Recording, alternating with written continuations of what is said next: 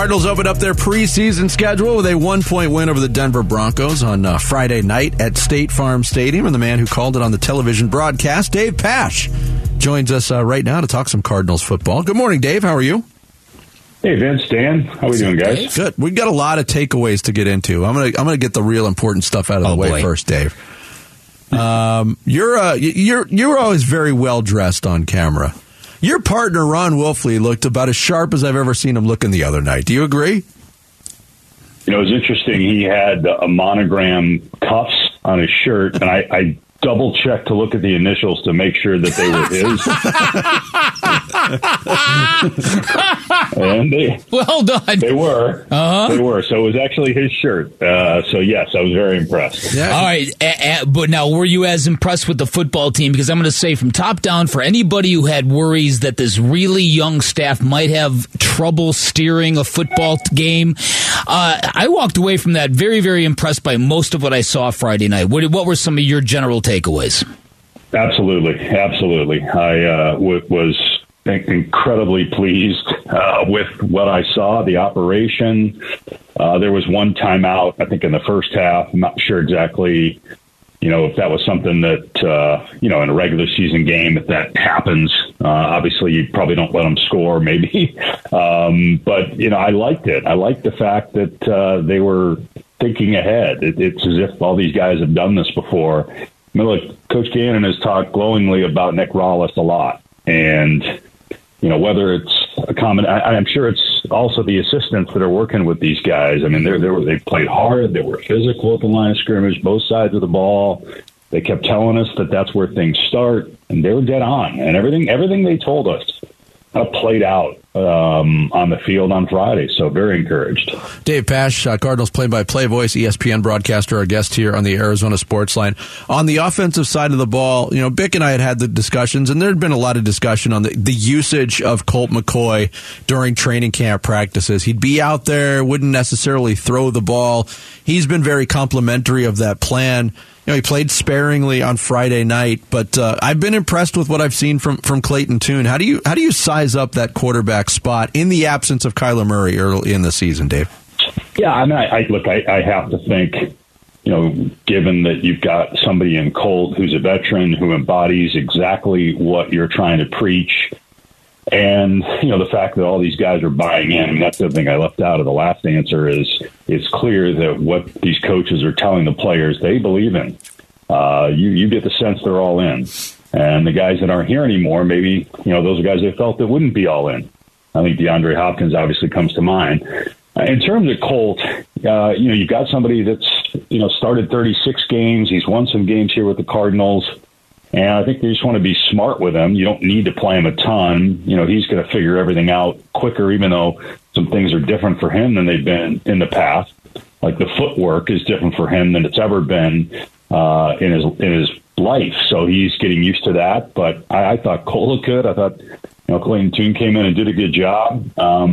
You could look at all the rookie quarterbacks around the NFL, and maybe Clayton Tune had the best weekend. Now, some of that was against the first-team defense for Denver as well. So it's not like it was just, him against the third stringers while he was in there.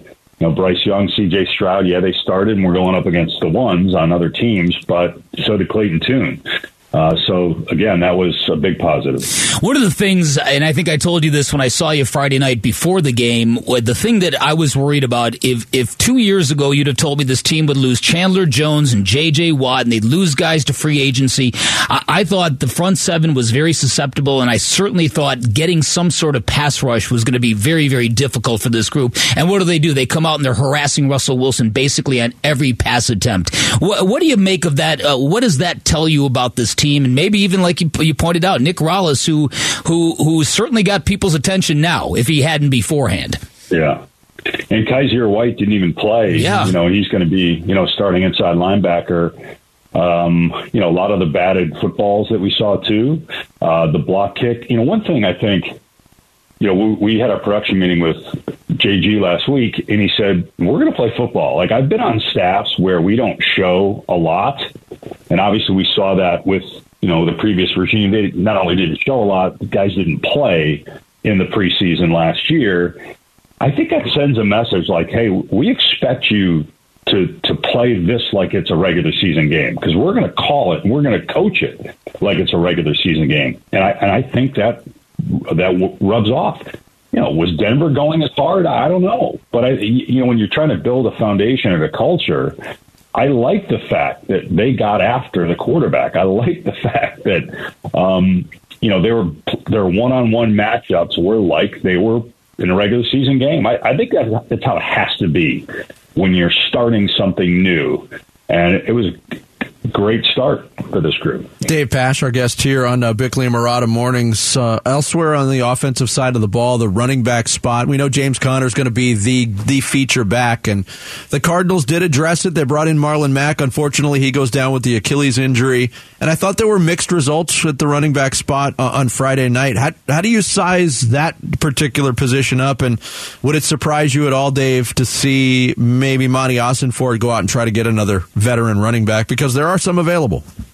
Yeah, I mean, that's possible. I'm curious, Keontae Ingram, when he gets healthy, how he performs. Corey Clement, what you have there. DeMercado, I think they like him. Yeah. And, that was a great run at the end of the game.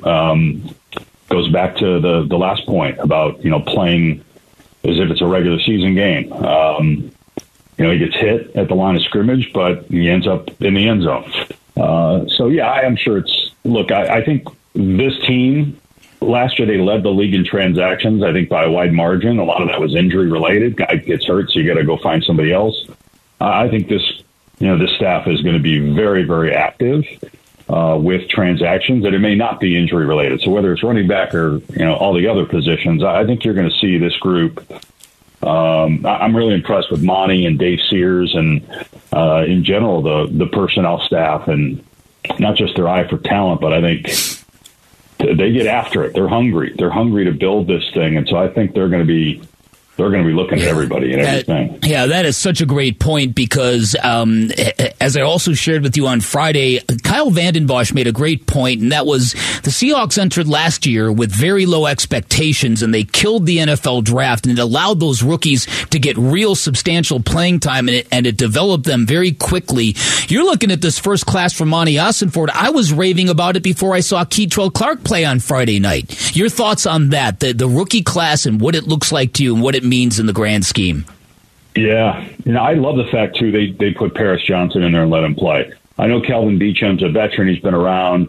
I like the fact they said, you know what, we're starting this kid.